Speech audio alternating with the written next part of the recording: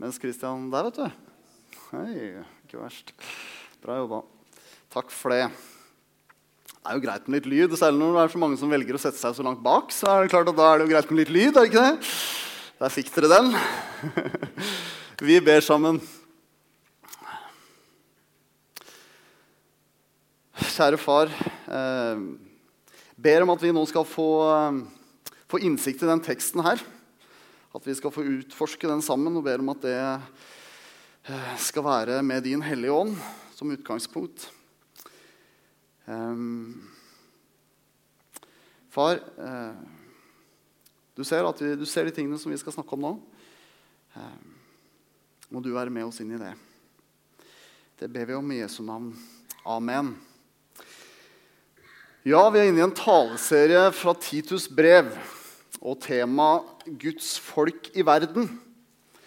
Og temaet for i dag er at evangeliet skaper sunne menigheter.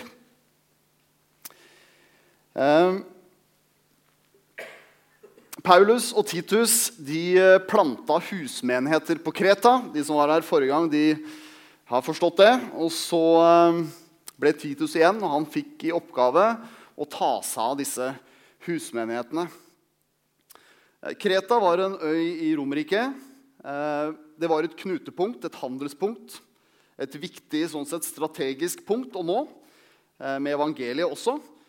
Samtidig som det var et sted hvor det moralske forfallet var ganske stort. Lovløshet, seksualmoral er noen av de tingene som trekkes fram. Og Titus ble igjen, og Paulus instruerte Titus i hvordan han skulle lære menigheten på Kreta å være troende i denne kulturen. Og så synes det ganske tydelig i dette Titus-brevet at Paulus han er ute etter orden. Han vil ha orden i sakene, og det er kanskje ikke så rart. Og så trekker vi jo parallellene inn i Oslo og vår by. Mange mennesker som bor her. En by som har mye godt ved seg, som er et knutepunkt, i hvert fall i vår litt sånn bortgjemte del av verden, så er det jo det, for landet vårt. Og så er det samtidig en kultur som på mange måter utfordrer oss, og som vi utfordres til å være motkultur inn i. Og spørsmålet som vi stiller i denne taleserien er jo hvordan vi som fellesskap og individer kan leve som Guds folk i denne byen her. Forrige gang så hørte dere Arnfinn snakke om hvordan Paulus i kapittel 1 veileder Titus i liksom møte med lederne. Hva som kreves av ledere og hvorfor. Det snakkes om sunn lære, sunt lederskap, og det trekkes fram hva det er, og hva eventuelt usunt lederskap, hvilke konsekvenser det har. Og jeg vil anbefale den podcasten med den talen. Den vet jeg kom ut på fredag. Innspilt på nytt igjen, så det er bare å liksom ta med seg den hvis man ikke fikk med seg den. Og så må dere bare liksom bli med meg litt i ironien her. I denne teksten så står det jo blant annet at unge kvinner skal underordne seg sine menn. Og for de av dere som vet hvorfor, i hvert fall deler av grunnen til at jeg står her i dag, så vet dere at det var viktig for meg at det var sånn for meg at jeg ikke kunne være hyrde i misjonssalen fordi at Misjonssambandet forfekter et syn hvor det er sånn at man skal underordne seg sine menn. Dette var svært enkelt gjengitt, men det er jo sånn det må bli akkurat nå. Så dermed så må jeg jo si at det er morsomt at denne teksten liksom dukker opp første gangen. Jeg vet om pastorer som går hele sitt liv uten at de taler om en sånn type tekst, men den dukket altså opp i dag. Ja, hvis ikke det er morsomt, så vet ikke jeg. Men i hvert fall så kan det hende at noen av dere setter dere litt lenger fram på stolen når det er sånn type tema som vi har. Og så tenker jeg at inn i den talen her, så vil jeg at dere skal møte meg med litt velvillighet. Fordi at det noen tankerekker her som jeg tror det noe i. Jeg tror det. Men som man på en måte må være med litt inn i for å kanskje ta med seg og forstå. Og så skal dere samtidig ha med dere en sunn, kritisk sans. Det alltid bra å ha med seg. Men jeg tror det noe her som kan være viktig for oss å få tak i. I kapittel 2 vi altså over på Paulus sin veiledning av de som var i menighetene, altså menneskene i menighetene. Men fortsatt så løfter han liksom fram lederskapet i kapittel 1 som utgangspunkt for det. Det liksom lederskapet og det at det undervises en sunne lære som utløser at menigheten og dets medlemmer får disse egenskapene som beskrevet. Og for å ta de litt sånn raskt, da dere har kanskje dette på papir foran dere, har dere det? Ja, supert. Så står det altså at eldre menn skal vise edruelighet, verdighet, forstandighet, kjærlighet, tålmodighet. Nå drar vi liksom bare gjennom noen hovedpunkter her. Eldre kvinner skal være sånn som det sømmer seg for de hellige, ikke far med sladder, ikke drikke for mye vin eller være avhengig av det, være gode eksempler. Unge kvinner, kjærlighet, forstandighet, renhet, ansvarlighet, og så kommer dette med underordning. Unge menn, forstandighet. Og litt lenger ned, slavene, dette med underordning igjen, og troskap. Og så litt sånn lenger ut, så det på en måte til alle, altså at Guds frelsende nåde oppdrar oss til å si nei til et ugudelig liv og til verdslige lyster. Det oppdrar til forstandighet igjen, et ord som går igjen, rettskaffenhet, gudfryktighet, gjøre gode gjerninger med iver. Og så hvis vi bare går akkurat over i kapittel 3, selv om det neste søndag, underordne seg styresmaktene og myndighetene. Det står ikke på arket deres, men det kan dere jo. Jo, det står, vet du. Fantastisk. Så det igjen dette ordet underordne. Altså seg styremaktene og myndighetene, som ment til alle. Vi lever i en individualistisk verden, pleier vi å si. Vi opptatt av oss selv, vi opptatt av vår egen karriere, vi opptatt av, mange vil si, at vi skal finne sannheten inni oss selv. Og at livet handler om å få liksom mest mulig ut av det for min egen del, for å utfolde meg. Individualismen, kanskje den tiltagende og sterkere i vårt samfunn, men den jo ikke ny. Også disse kreterne levde i den. Med individualisme, altså det at de selv skulle få mest mulig, få tak i mest mulig. Det beskrives en kultur som opptatt av det.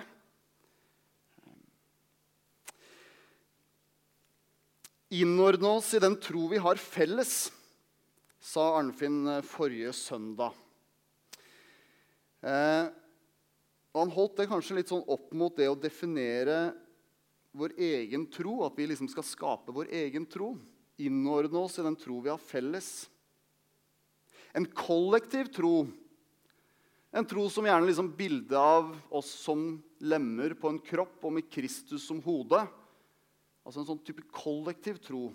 Vi en del av noe større. Det ikke vår egen bare. Troen ikke bare vår egen. Så sa han noe om at i noen vanskelige spørsmål så kan det være noe hvile i. For det ikke jeg som må komme til rette med alle de tingene som vanskelig i Bibelen, eller vanskelig med troa, alene. Fordi det en kollektiv tro også. Så tenker jeg noen ganger at vi forventer, hva forventer vi egentlig av oss selv? Forventer vi at vi skal gripe Gud fullt ut med vår menneskelige hjerne helt alene? Det betyr ikke at vi ikke skal reflektere, men noen ganger så er jeg usikker på hvor mye jeg i hvert fall skal konkludere. Ja, det er i hvert fall et perspektiv å ha med seg. Og så er det dette, vi kommer ikke unna, altså i utgangspunktet så lurte nok jeg på, og kommuniserte også kanskje til noen av de her i staben rundt meg, at vi kanskje skal kjøre litt utenom dette med underordning liksom akkurat i dag, første gangen. Men vi kommer ikke unna det i denne teksten her. Fordi det brukes 3 ganger da, hvis du tar med det første verset i kapittel 3. Hva er dette for noe?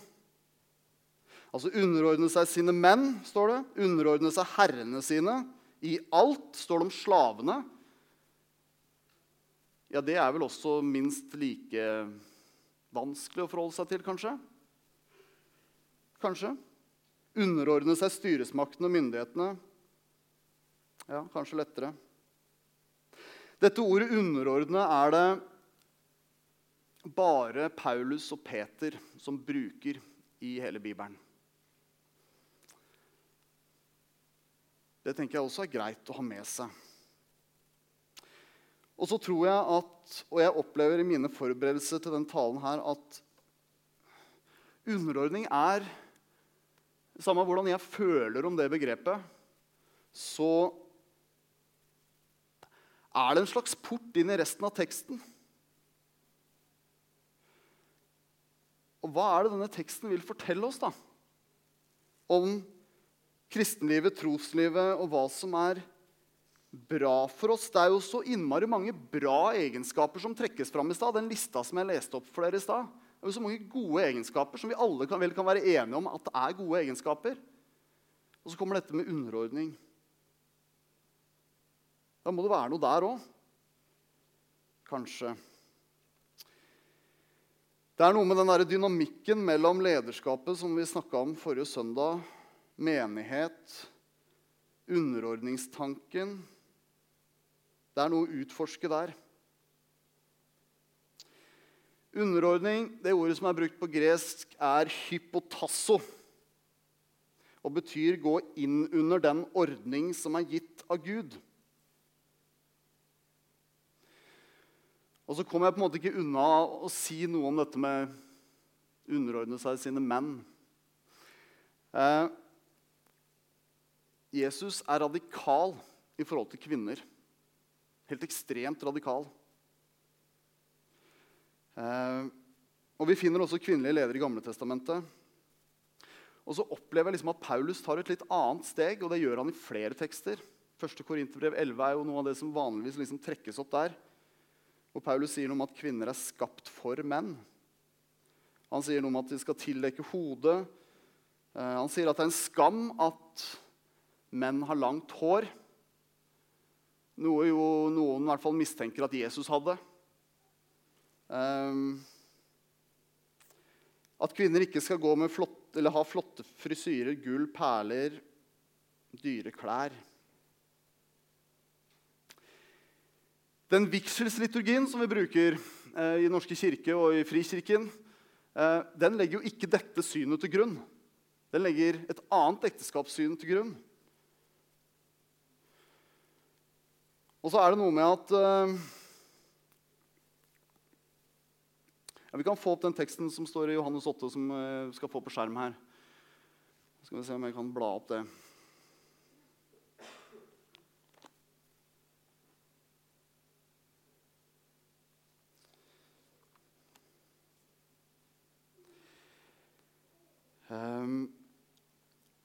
Altså de her fariseerne og skriftlærde kom fram for Jesus og sier: «Mester, denne kvinnen er grepet på fersk gjerning i ekteskapsbrudd. I loven har Moses påbudt oss å steine slike kvinner, men hva sier du?» Dette sa de for å sette ham på prøve, så de kunne få noe å anklage ham for. Jesus bøyde seg ned og skrev på jorden med fingeren. Men da de fortsatte å spørre, rettet han seg opp og sa: «Den av dere som er uten synd, kan kaste den første steinen på henne.» Dette er radikalt. Og hvis vi, i stad så vet ikke om dere la merke til det, men i denne teksten, og hvis dere ser litt nærmere på den, så er det et annet element også. Altså, Paulus har behov for å si noe om renhet, noe noe om seksuell renhet. Og så sier han det egentlig mest til de unge kvinnene i denne teksten som vi har i dag. Han sier ikke det til de unge mennene, eller de eldre mennene. Og jeg lurer på hvorfor. For det som Jesus gjør her, og det er radikalt, det er så radikalt altså, i den samtida, det er jo å si at jo, men denne kvinnen er tatt i ekteskapsbrudd, men hun holder opp mannen ved siden av, ikke sant? Den av dere som er uten synd. At det er ikke kvinnen alene som har ansvaret for dette. Sånn sett er Jesus tydelig.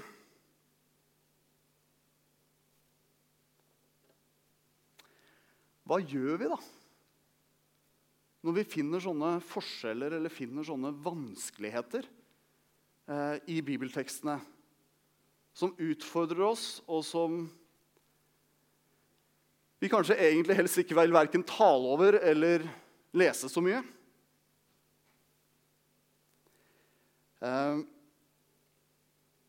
Noen ganger er det vanlig å si at det var skrevet inn i en bestemt tid, og at Paulus skriver inn i en bestemt tid, og sånn sett så reduserer man på en måte budskapet hans og ser bort fra det. Og det er jo det vi på en måte gjør med disse tingene som jeg ramset opp i forhold til kvinner på flere av de punktene. Og så er jo spørsmålet, er det et argument? Og mange vil si at det er det.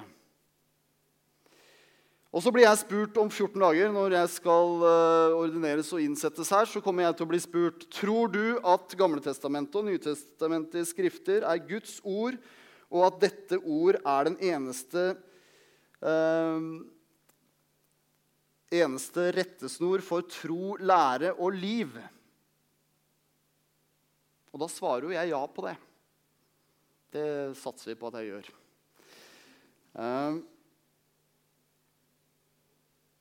Ja, det gjør jeg. Vi må erkjenne at Bibelen har mange stemmer og tekster.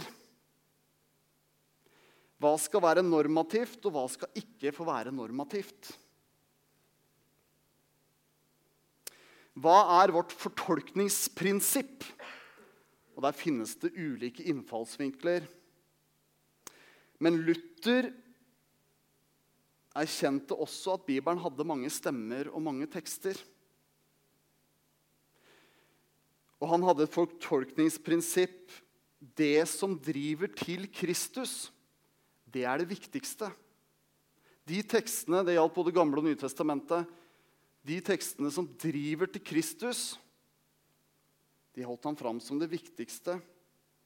Noe som gjør at han for eksempel løfter opp Romerbrevet, og kanskje for eksempel på bekostning av Jakobs brev.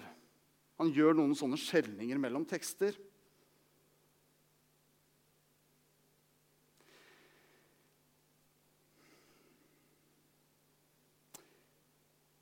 Også i det der da, det utfordrer oss også.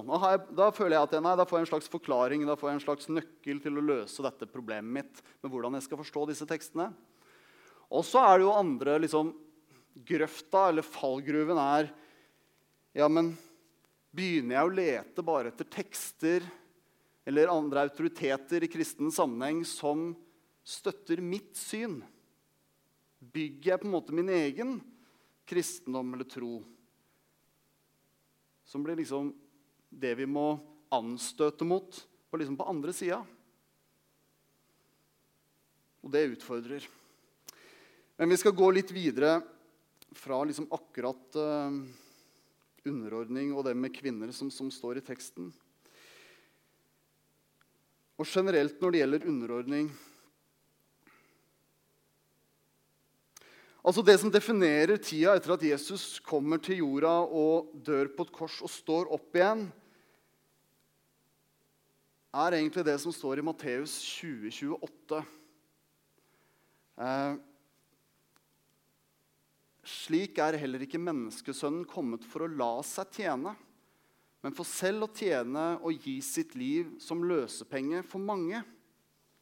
Slik heller ikke menneskesønnen kommet for å la seg tjene, men for selv å tjene og gi sitt liv som løsepenge for mange. Når vi som Guds menighet, Kristi menighet på jorda underordner oss, for da underordner vi oss Kristus som Herre, så skjer ikke det fordi at han kommer med maktkrav. Makt om underkastelse, trussel om vold eller tvang, eller bruker hersketeknikker.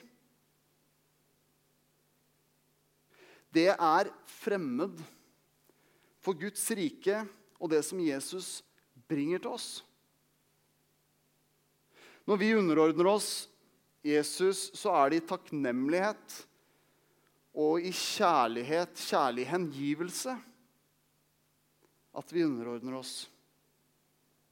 Han som har frelst oss og gir oss nåde for syndene våre.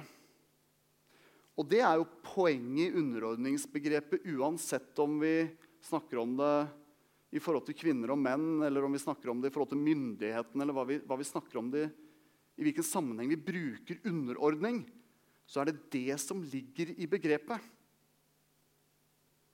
Ikke en tvangsmessig underkastelse, men en frivillig takknemlighet som man innordner seg i. Og innordner seg under noe. Og en annen ting, jeg vet ikke om det sånn for dere, men jeg prøvde å liksom teste det på noen av min kone og litt sånn. Vi må holde underordning langt bort fra spørsmålet om verdi. Det må vi uansett hvordan vi leser disse tekstene. For det ikke det handler om. På norsk så høres underordning ut som at noe har mer verdi og noe har mindre verdi. Og det var det ikke ment som hos Paulus heller. Det ikke på radaren til Paulus når han bruker dette begrepet. Så det viktig å ta med seg. Også når han liksom snakker om slaver og den biten der, så det ikke det som intensjonen. Så hva det med dette begrepet da? Underordne. Jeg tror ikke det betyr at man ikke skal stå opp for seg selv. Det står at vi skal være forstandige. Men det kanskje noe med å ikke...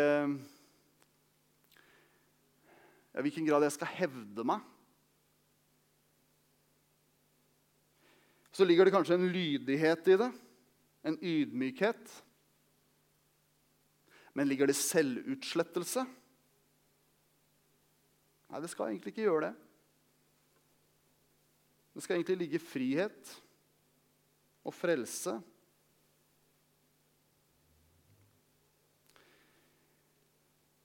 Jeg tror at i disse tekstene her, nå har jeg brukt mye tid på å problematisere, og dere får tilgi meg for det hvis det blir for mye av det, men jeg tror likevel at det noe godt med å underordne seg. Å underordne seg et lederskap som på den måten som Arnfinn snakket om det forrige gang. Et sunt lederskap. Da tror jeg det noe godt for oss mennesker i det, med den forståelsen av underordning som vi har snakket om nå. At vi skal få slippe å klatre mot toppen av hierarkiet, men hvile i at noen andre også tar ledelse. Paulus bruker den teksten her for å skape orden, og det behov for det. Og han maner til forstandighet og underordning og lydighet, egentlig, selv om ikke det det ordet han bruker. Og jeg tror han gjør det fordi han tenker at den ordenen som han prøver å få på plass, den god for mennesker. Og så avslutter han i teksten vår med et håp om at Kristus skal løse oss ut fra all urett. Og da kan man jo nesten også lure på, når vi også tar dette med slaver for eksempel, lure på om det også noe av den uretten han peker på, selv om han maner til underordning. Og da det lett å tenke at vi sier jo at Guds rike, det allerede nå blant oss, men det ennå ikke. Det tenker jeg synliggjøres i det Paulus skriver, at nei, det er blant oss. Det skal prege oss. Og disse egenskapene som han lister opp, det er en del av det. Men det er ennå ikke i den formen som det skal være. Fullt ut.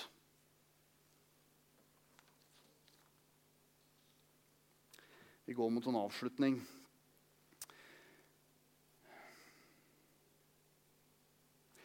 Selv om jeg ikke tror at kvinner skal underordne seg menn i ekteskapet, eller at slaver skal underordne seg sine herrer, så tror jeg det er noe i dette begrepet. Jeg tror det er noe vi kan ta med oss her.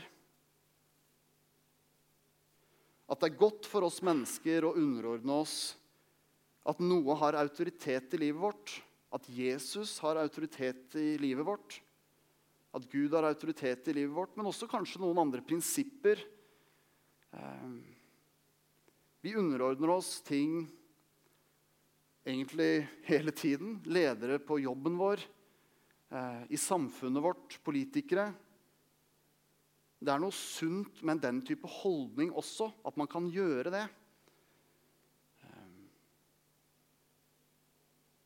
Og så formaner Paulus til forstandighet, gudfryktighet, rettskaffenhet.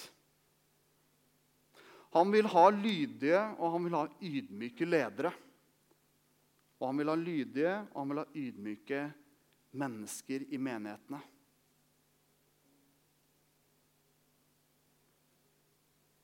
Det tenker jeg at vi kan ta med oss.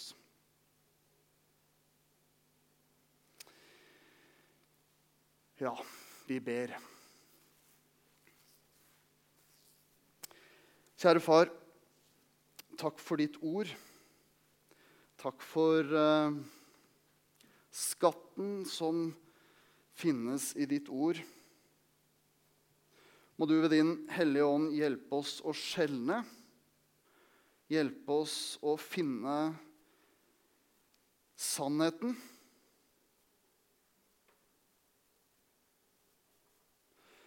Og kjære far, så ber vi om at vi skal preges av forstandighet, gudsfrykt, lydighet, ydmykhet, rettskaffenhet, som Guds folk i verden, og i takknemlighet for det du har gjort for oss, og ved at evangeliet får virke i oss, at disse egenskapene må få vokse fram.